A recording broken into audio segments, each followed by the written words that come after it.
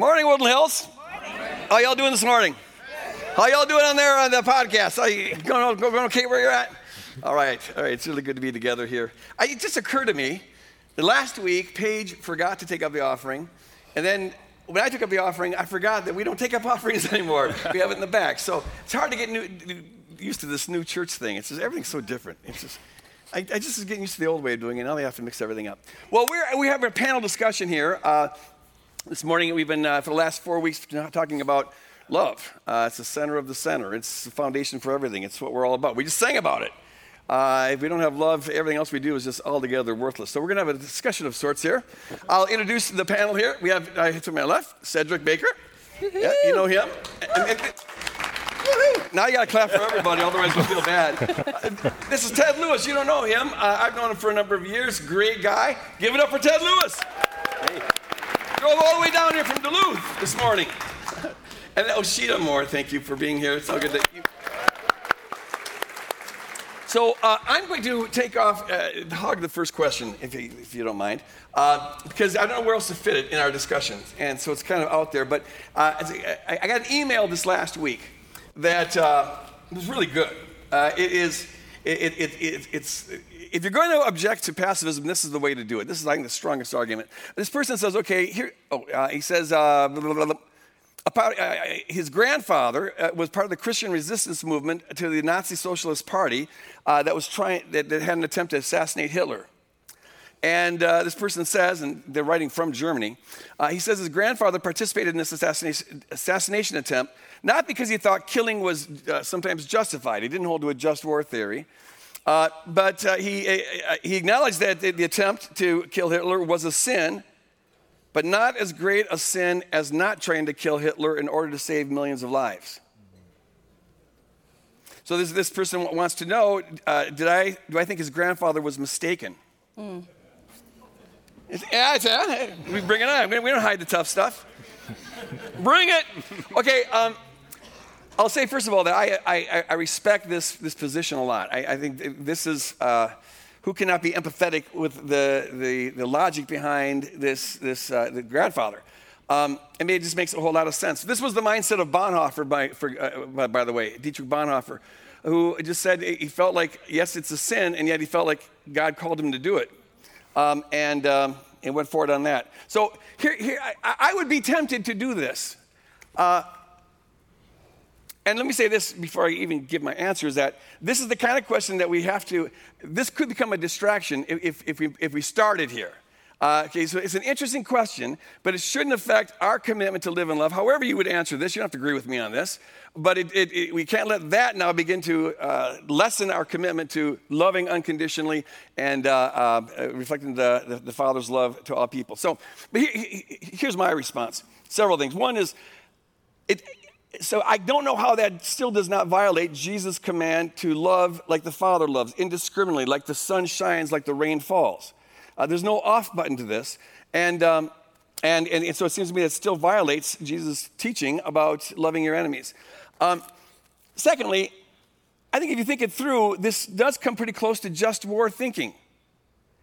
Just war is the theory that there's some kind of violence that are justified, and they have rules about this. Don't do it unless it's justified. Although no one ever goes into war without thinking they're justified, so it doesn't accomplish very much.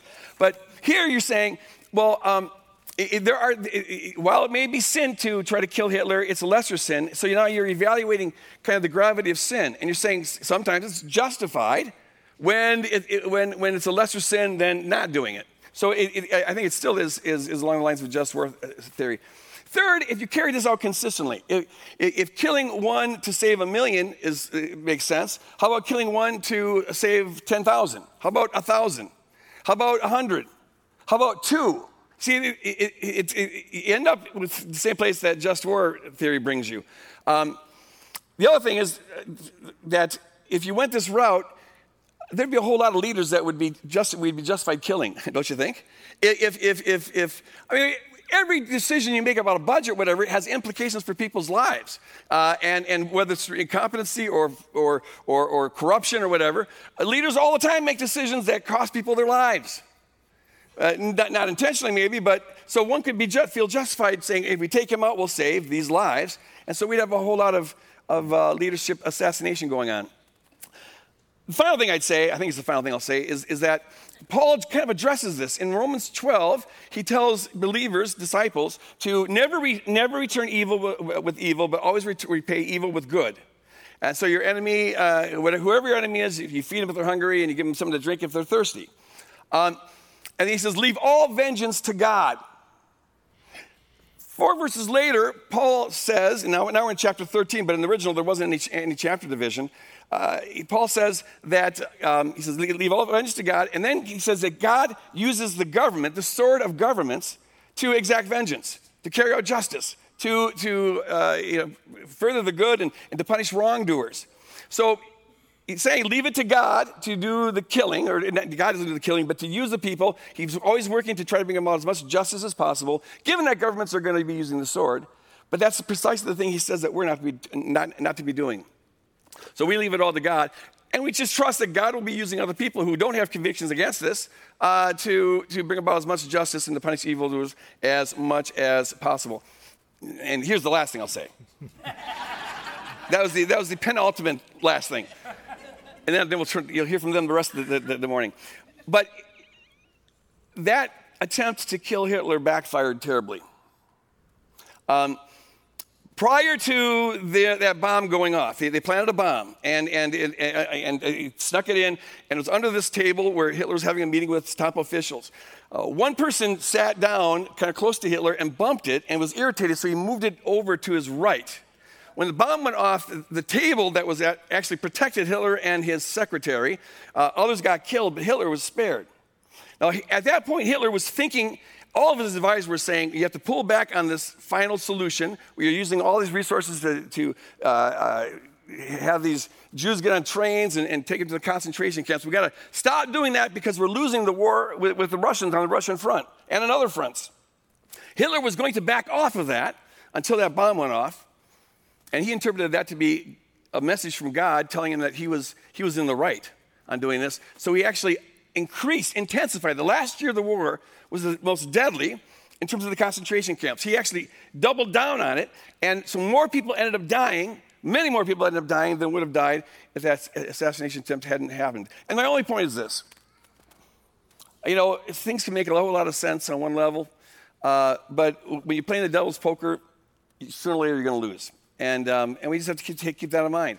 There's unintended consequences for all that. So that's all I have to say about that. You don't need to agree with that. It's something we're thinking about.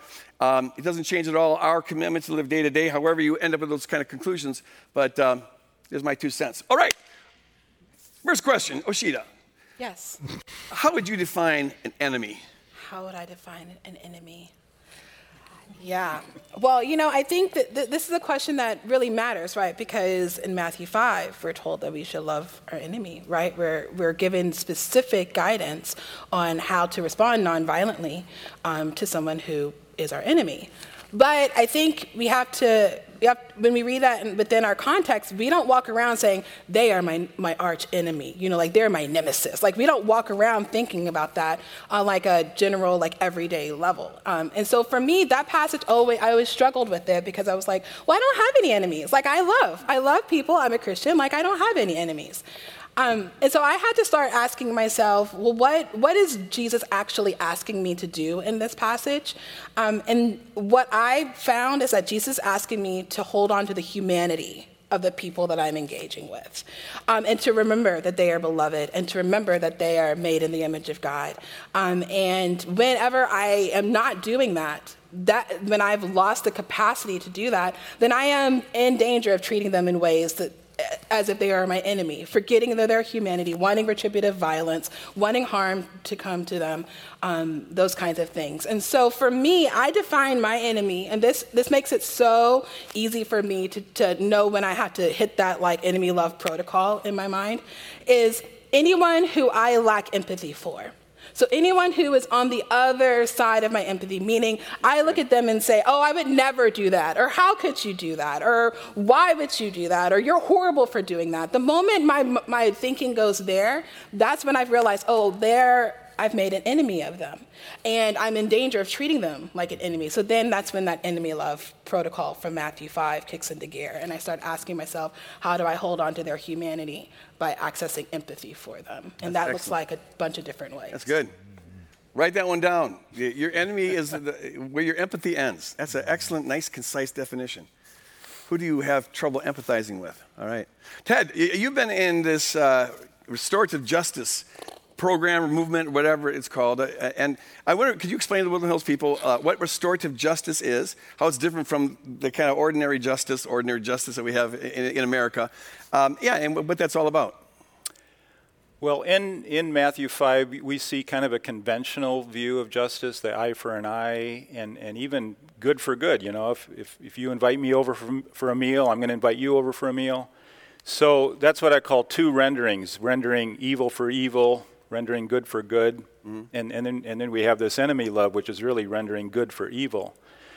Restorative justice is basically an alternative to a conventional view of justice. It's non-punitive, it's community-based, it's relational.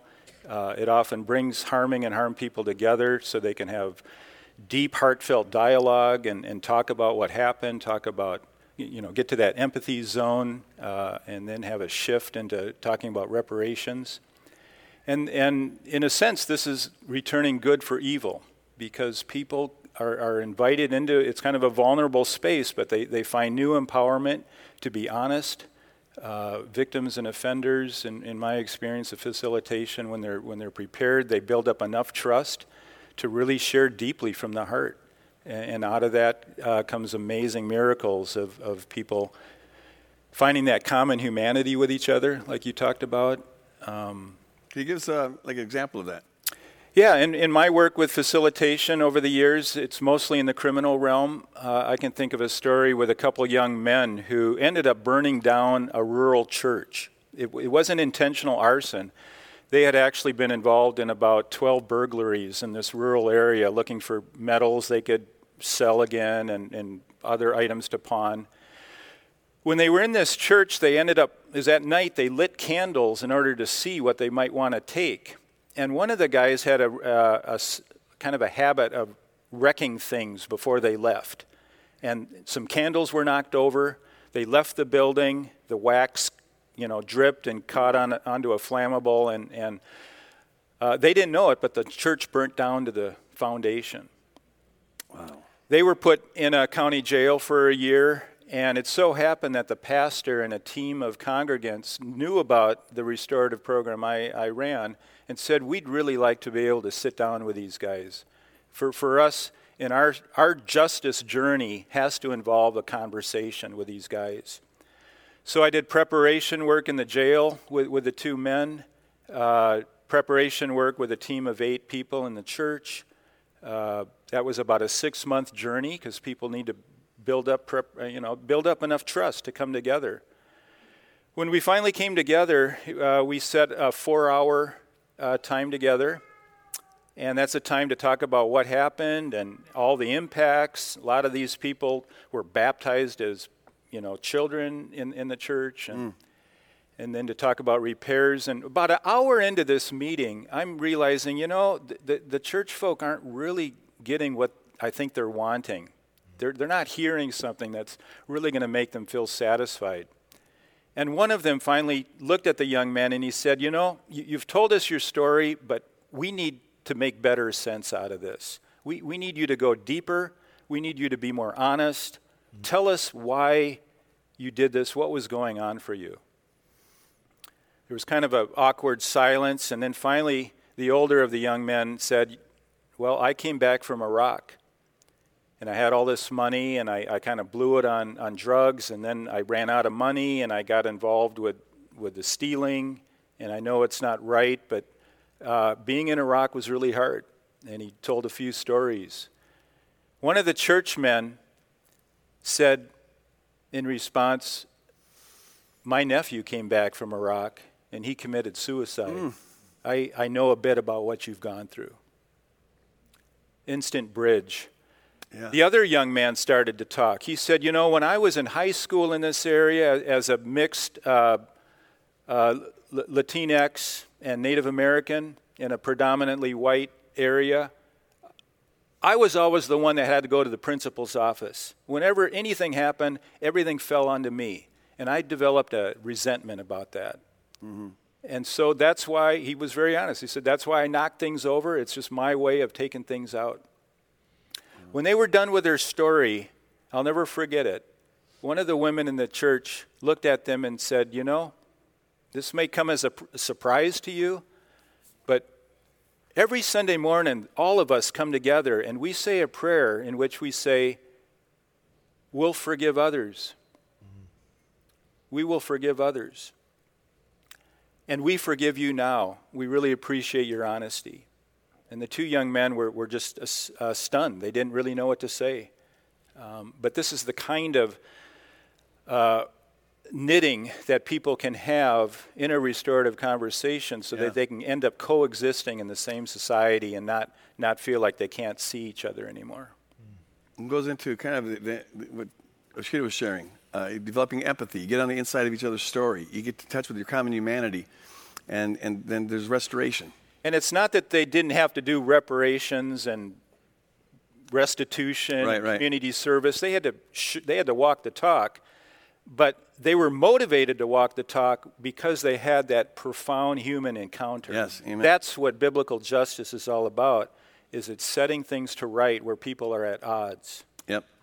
As opposed to just getting eye for eye, tooth for tooth. Amen. Good.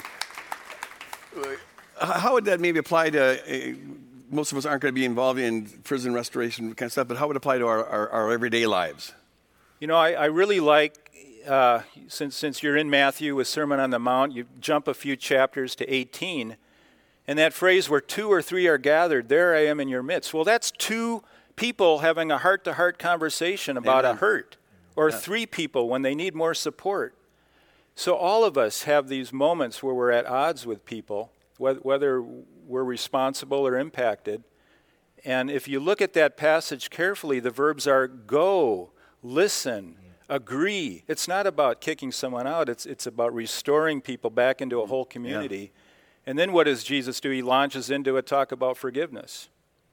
So I think that 2 or 3 concept means that love means we will find a way to have hard but healing conversation. Mm-hmm. Whatever it takes, even if it needs other people to come around or a long preparation time, love finds a courageous way to make justice happen through that heart-to-heart conversation. Great. So you go to someone one-to-one, and if that doesn't work, you bring someone else with you to kind of mediate it. If that doesn't work, you bring it before others. But how much pain would be avoided if people just did that? Because what usually happens is you got a beef with somebody, you go tell somebody else about it. You know what she did with me? And then it starts to spread like a disease. And good word. Cedric, you are like Mr. Systems. You are a systemic thinker. I've gotten to know that about you. Cedric is assistant to the superintendent of the St. Paul School District. His goal is to look at the systems that are creating these educational inequities between whites and people of color, students of color, because Minnesota is, I guess, rated last in that.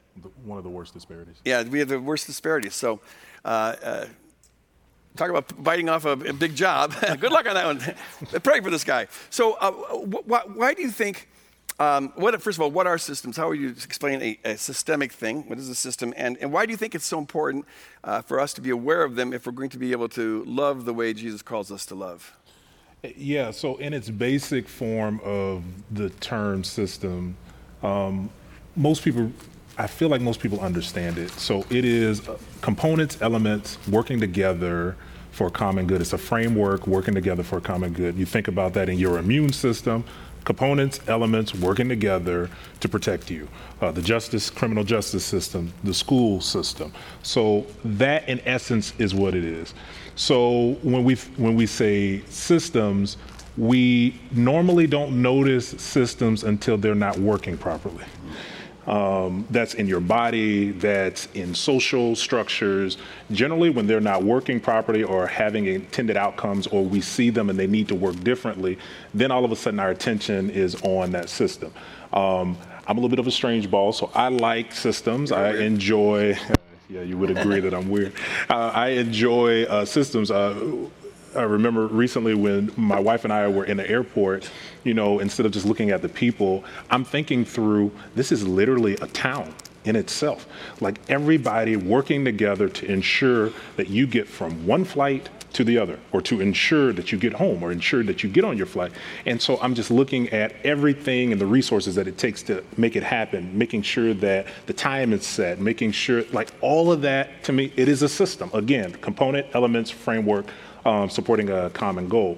So when a system isn't working properly and we are all affected by a system, then that's when the conversation starts. We all have a prequel. We all have had some type of connection with something. And because we are in a fallen world, because we have principalities and powers, as we talk about in Ephesians 6 and 12, we have to keep that in mind. And it actually ties into what the panel's discussion is, which is with this prequel, with these principalities and evil, that we're all doing something that we may not have done yet for powers.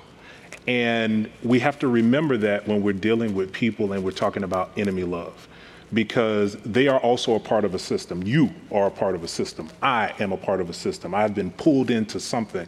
And I feel like we need to remember that, because it allows us to have that humanity that you talked about, to show compassion. If I don't necessarily see someone that has had run-ins with the criminal justice system, or have had race issues, or maybe you are a disabled person, and so marginalized communities in general, right? It's not just marginalized communities, but speaking of marginalized communities, there are a lot of things that have happened. And so being able to understand people's stories, being able to understand how people got there, that it wasn't just a flip of the wand and then they did what they did. There's generally a backstory to it. In addition to their choices, systems that are forces, powers that are bigger than them or that are separate than them, that are potentially influencing some of the decisions that they have made. And so in my ability to remember that, I am able to have compassion for the person. I am able to understand that the person is just like me, potentially making wrong decisions, have a prequel, have a story, potentially been dealing with things that were outside of their control, and they got here. So that's kind of what I would say. Why do you think it's hard for a lot of Americans in particular, I think, to get systemic stuff? And that itself is maybe a result of the system that we're part of. You've hit on it sometimes, but in some of your messages, but kind of this individualistic culture. I kind of see me and mine, and I believe that a lot of times when that's kind of our, let me say it this way because this may be more impactful or helpful for people. Being able to see people as human and that they have hurts and they have had a prequel, that's actually really hard. And our culture doesn't support us to being able to see people that way.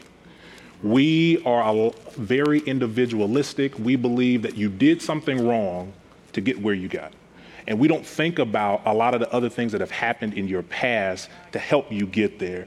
And so that's kind of our culture, more so Western culture, but specifically American culture. Mm-hmm. And so I feel like that's some of the reason why. Yeah, I think you're absolutely right. I don't know how this happened, but somehow it seems in the culture wars that are going on right now, well, I've been accused of being liberal because I talk about systemic stuff. It's like the conservatives want to stress the individual, and liberals want to stress the systems. And I don't know how that got played out like that. It's like, I'm liberal for seeing systemic racism or whatever, but it seems like there's got to be a balance there on a social level. Society has to hold individuals accountable, and so I think that's a valid point. Yep. But we also have to look at the systems that have influenced that. And so that's kind of a... But would you agree with this, that for kingdom people, we have to have, society has to hold people accountable and all that.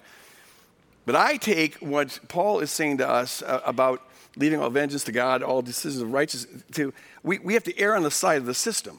And God will hold the person accountable ultimately. And so we leave all that to God and just love the person. And so that's why, like I said last week, that prayer, Father, forgive them, they don't know what they're doing. I want to assume that of everybody. Like, okay, they don't know what they're doing. And that evokes compassion rather than judgment. I agree, and I think sometimes I've been guilty of it myself. I'm a lot more harsh when you do something wrong than I am when I do something wrong. All of a sudden, I find compassion for myself. But for whatever reason, when you do something wrong, I have a hard time understanding why you did what you did. Right. And so it gets to what you're saying, that a lot of times we need to be able to see the systems, other forces influencing people. And when you get in this conversation, a lot of people sometimes just completely tune me out and say, hey, people have choice, they have free will. Right. That is true. We all do. And it is also true that there's influences to that free will as well. And so when I am able to see that, I feel like I have a better understanding of what that passage is saying. Good. It's good. Anyone else want to? Yeah. All right. Excellent. Okay, so Achita, I was... this is probably 10 years ago or so, and I was preaching at this conference, or teaching at this conference, and I was teaching about loving your enemies and how self-sacrificial love is the center of everything, laying down your life for the other, turn the other cheek. And there was a panel there. It was actually associated with a university. And there's a panel there, and they responded to my talk. To my surprise, not everybody loved me. I thought they were just like, they're going to love this. The first respondent was an African-American lady. And she came out really strong and said, I don't need another white guy telling me I need to lay down my life for anybody. And I am kind of in a position where, okay, what do I say now? I'm the white guy. But that kind of got me thinking about how differently people from different backgrounds can hear what you're saying.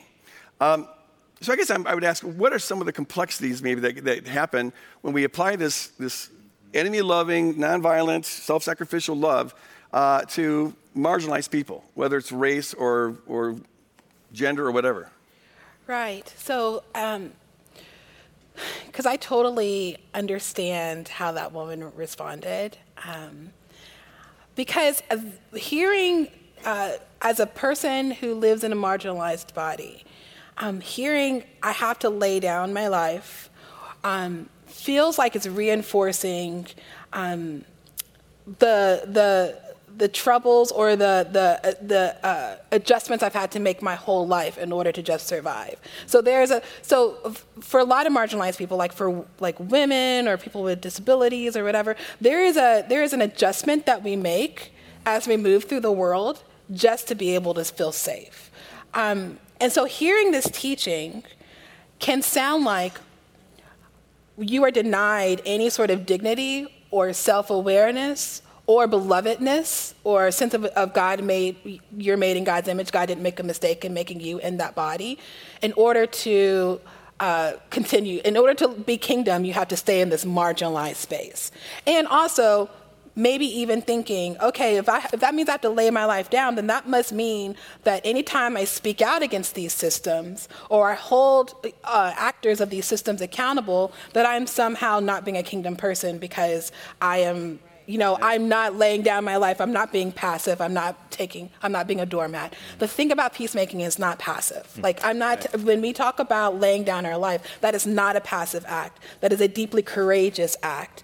It's a trust in God, the goodness of God. It's a trust in the community that you've built around yourself to say, you are made in God's image, and we are going to continue loving you and cheering you on and coming alongside you. This is why the 2 or 3 aspect of it is so important, especially for marginalized people. Because for me, I've built a support system where I've said, these are my values as a kingdom person. I want to be a peacemaker. I want to choose enemy love, but that is particularly hard for me in my social location. So I need you to pray for me. I need you to encourage me. And I think when I hear you talk about that woman, what I hear her saying is, I don't have that kind of support system or that infrastructure, and that makes me feel incredibly vulnerable that I'm just going to continue living my life in this doormat passive space. But if we can talk about enemy love as not being a doormat, but being a kingdom ambassador, and that you're not doing it alone, you have the Spirit and you have us, I think that gives us the courage and the empowerment we need to live this countercultural way. That's good. Nice. I agree. I want to, in addition to what Oshita just said, I believe that is not being a doormat. It is, we need to make sure that we are expressing God's love in that way. I also want to say that when we talk about this in this conversation, a lot of the onus ends up dealing with those that we are trying to get to see some things differently. Our allies at times, specifically on race, but we can go into different concepts with other marginalized communities. And what I also want to say for those of us, myself, I'm a part of a marginalized community, that we also need to be challenged as well, that the scripture is still the scripture. And that doesn't mean that we get an off, only because, and I've been thinking about this a lot, and I definitely don't want to come across as I am being more stringent on marginalized communities or people of color. What I'm saying is, in this conversation, that I need to grow, I need to be challenged, I need help as well. And I need people around me, I need supports that allows me to see people differently. Because ultimately what God is really asking for is a change of heart, an attitude change, of seeing a perception, of seeing someone differently. And to do that, it takes work. It truly takes work to be able to do that. And so I want to encourage people that are sometimes feeling like you are a part of a marginalized community. At times in these conversations, I know how it feels to feel validated, that specifically at Woodland Hills, like you see me, like you understand what's going on. You see how I have to navigate my life. And in the middle of that, I also want to make sure that we're challenging everyone in here, because ultimately my heart needs to be changed to see every one of you differently in the way God does. And that for all of us takes work. There is no pass for that. I don't get to do that I don't get to automatically be able to do that because I'm black or I'm an able-bodied or disabled person or whatever it is. I'm a woman, I'm a man. I still need to be able to put in time to do that and truly live out Matthew 5:43 through 47. It takes work to do that. Yeah, absolutely. I would add to that work piece. So maybe, I'm not saying I know exactly what's going through her mind, Greg, to the woman who pushed back on you. But maybe what she was pushing back was an expectation that she would jump to this place of a reconciled relationship with somebody without having to do any of that work. And again, like, what does that work look like? And I just want to share something from Howard Thurman about what that work looks like for him. So in this book, Jesus and the Disinherited, he has a conversation with a man in India who is like, I have seen how the American church treats black people. How do you continue, being a minister in the American church, and how do you continue like building multicultural spaces? And he goes on to talk about his conviction and his love for Jesus, and how he reads Jesus and how he sees Jesus engaging with and honoring marginalized groups. But then this is kind of where he summarizes like what the work looks like for him. So he puts a huge emphasis on the Spirit.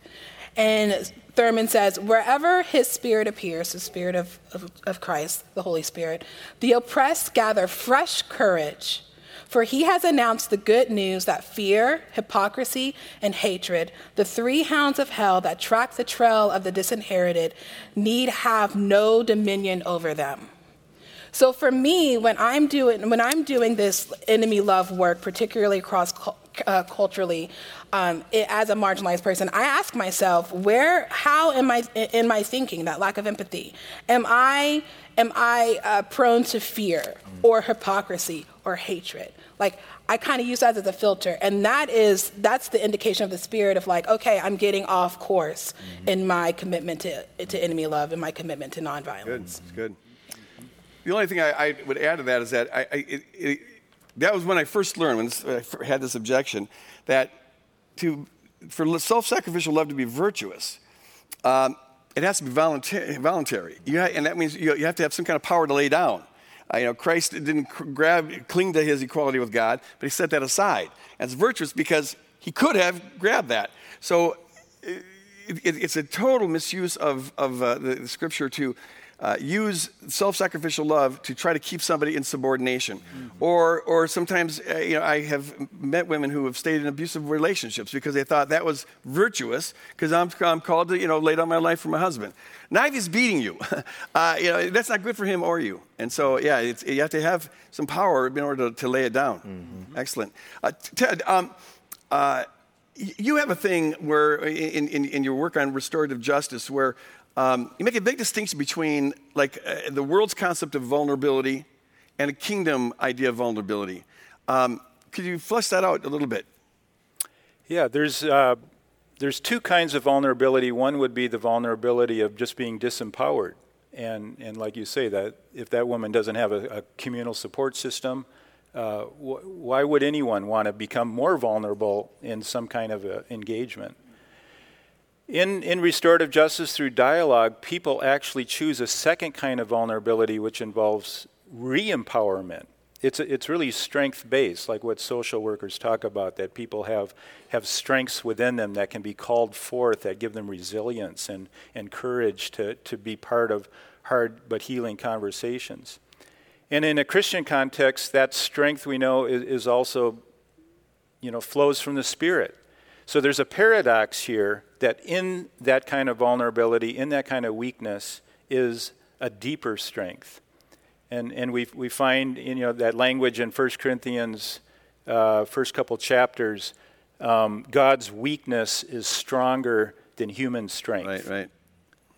God's weakness. And so it might look weak, it might look foolish from a worldly perspective, but from a kingdom perspective, there is amazing, miraculous synergy going on when someone chooses love, chooses courage, chooses to be present, chooses to not hate, chooses to not be anxious, and to stay in a process that's aiming for resolution and reparation, or like what you say, Cedric, just understanding someone else's story.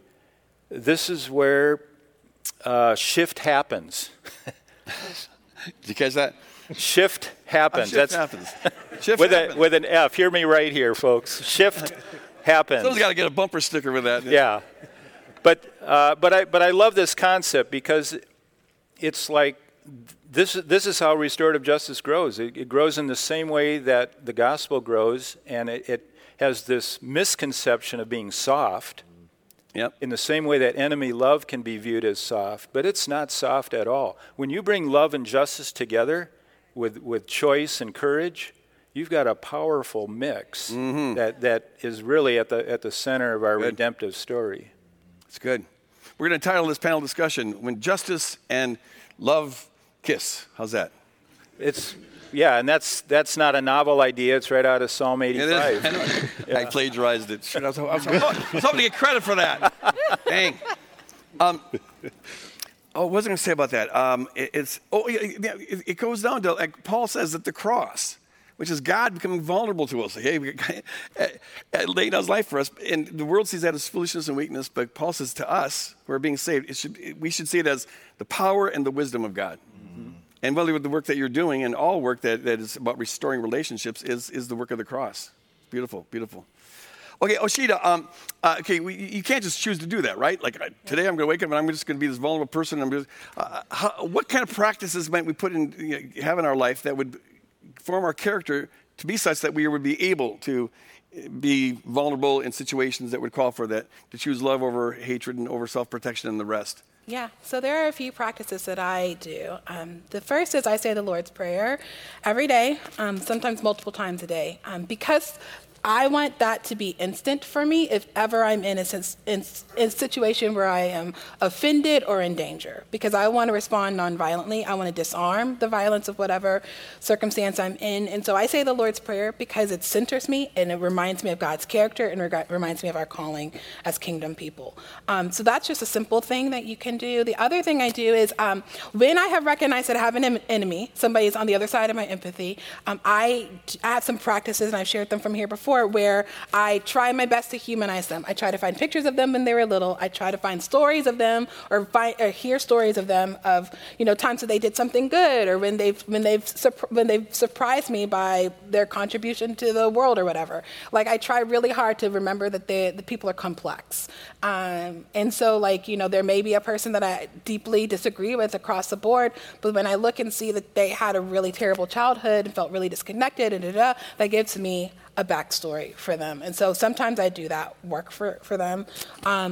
There's an ancient prayer practice called a loving kindness prayer, and it's basically a prayer where you acknowledge God's goodness and kindness towards you, and then you just sort of pray it towards other people, like different people in your life.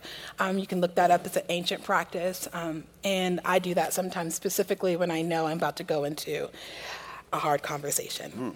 And then the other thing I do, and we talked about this in our panel prep about how the woman who was caught in the act of adultery was just this really beautiful picture of enemy love and nonviolence. And I know, Ted, you talked a little bit about that. So can you just share real quickly kind of, how you read that and how that pertains to our conversation today? Yeah, the story in John 8, and Jesus is teaching in the temple, and this woman is marched in with the religious leaders. The powerful thing there is Jesus is really doing a third way response that addresses the system of marginalizing her. I mean, where's the man that was caught in adultery? He's not even there. Could you just tell a little bit? Some folks might not know the story. So flesh out, they brought this woman to Jesus, and just fill out the details of the story. Well, Jesus, and he hits three things that, in a very simple way. He addresses that systemic problem. He addresses those who are on the power side by saying, consider your solidarity, your common humanity in the realm of sin. And then he dignifies the woman without condemning her, but in a sense empowers her to go on in life without being stigmatized. Oh, yeah. Yeah. And so, in doing that in a calm, non-anxious way, kind of getting down near the ground and then coming up slowly, it's just a marvel how he can handle all three of those things at once. Right. Masterful. So another practice that I do to help me remember to be a third way person is I read that John passage with the ancient practice of Lectio Divina. And so together as a congregation, as a community, we're going to practice that because in that passage, it does touch on everything that we've talked about. We've talked about the systemic aspect, the interpersonal, individual aspect. We've talked about the disarming and the bringing the humanity in. And so sometimes I come to this passage when I am wrestling through loving somebody who's deeply offended me, somebody who is my enemy in that moment. So we're going to go through it. Lectio Divina is a real quick practice. It can be as long as you want it, but we're going to do it quickly. I'm going to read it 3 times, and each time I read it, I'm just going to ask a question for you to reflect on for a couple of seconds. Lectio Divina is this practice of staying in a passage and reading it over and over again and kind of just processing it, meditating it, then going back in, processing it, meditating, going back in. So we're going to do that. I think we'll have some quiet music behind us while we do it. Oh, there we go. I want to encourage you to go ahead and take a couple deep breaths before I read this passage in John 8. And I want you to imagine, first I want you to imagine yourself just as a bystander watching what's going on. So, John 8. Then everyone went home, but Jesus went to the Mount of Olives. Early the next morning, he went back to the temple, all of the people around him, and he sat down and began to teach them. The teachers of the law and the Pharisees brought a woman who had been caught committing adultery, and they made her stand before them all. "Teacher," they said to Jesus, "this woman was caught in the very act of committing adultery. In our law, Moses commanded that such a woman be stoned to death. Now, what do you say?" They said this to trap Jesus so that they could accuse him. But he bent over and he wrote on the ground with his finger. As they stood there asking him questions, he straightened himself up and said to them, "Whichever one of you has committed no sin may throw the first stone at her." Then he bent over again and wrote on the ground. When they heard this, they all left, one by one. The older ones first. Jesus was left alone with the woman still standing there. He straightened himself up and said to her, "Where are they? Is there no one left to condemn you?" "No one, sir," she answered. "Well then," Jesus said, "I do not condemn you either. Go, but do not sin again." So for the next moment, reflect on what this passage tells us about the heart of God, the character of God as revealed in Jesus, in this anxious, potentially violent moment.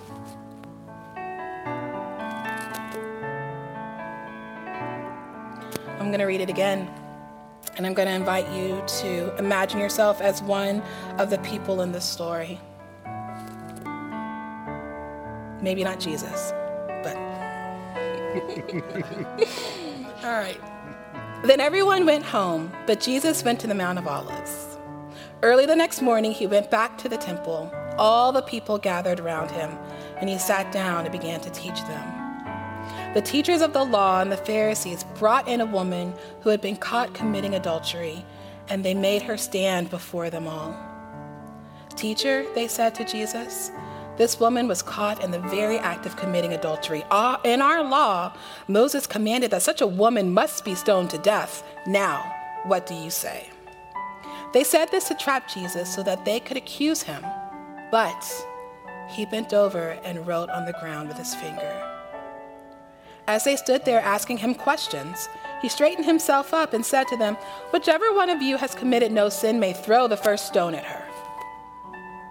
Then they bent over again and wrote on the ground. When they heard this, they all left, one by one, the older ones first. Jesus was left alone with the woman still standing there. He straightened himself up and said to her, "Where are they? Is there no one left to condemn you?" "No one, sir," she answered. "Well then," Jesus said, "I do not condemn you either. Go, but do not sin." Now I want you to reflect on the disarming nature of Jesus. When you think back to that moment, reflect on the disarming nature of that bending down, of the writing, of the humanizing every person in that space. And now this last time as I read it, I want you to ask the Spirit, what does it look like for you to be a disarming person? To be a peacemaker who chooses love and humanity, who resists the temptation to be anxious, to give into violence, and to judge. Our last time reading is inviting the Spirit to teach us what does this look like in our life. So here we go.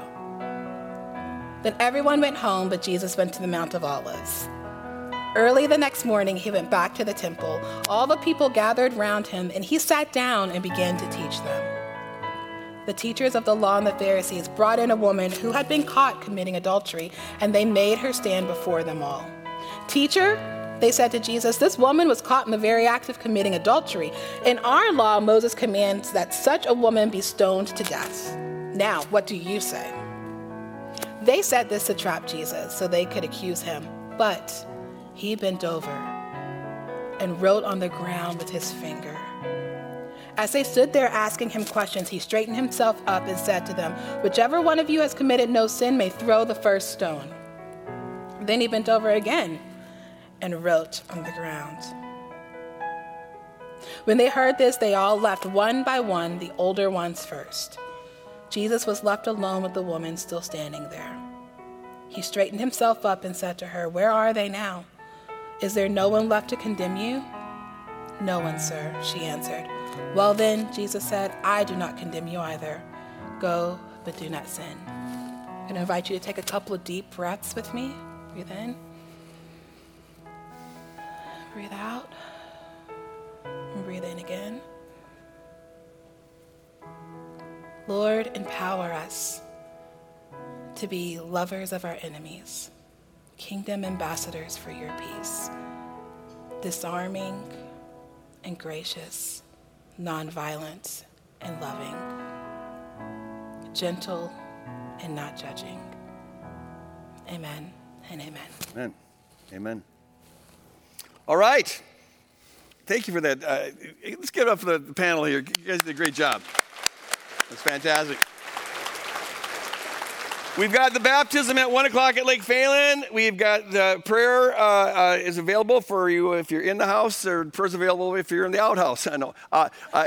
You get online. I don't know where that came from. Get online and we don't carry that burden alone. They'd love to pray with you. And also we've got the Musecast at 4 o'clock on Tuesdays, and the gathering groups that we're encouraging people to be involved in. All right. Go forth and love your enemies. Swear off all violence and be a conduit of God's love and blessing in this world. Amen. God bless you guys.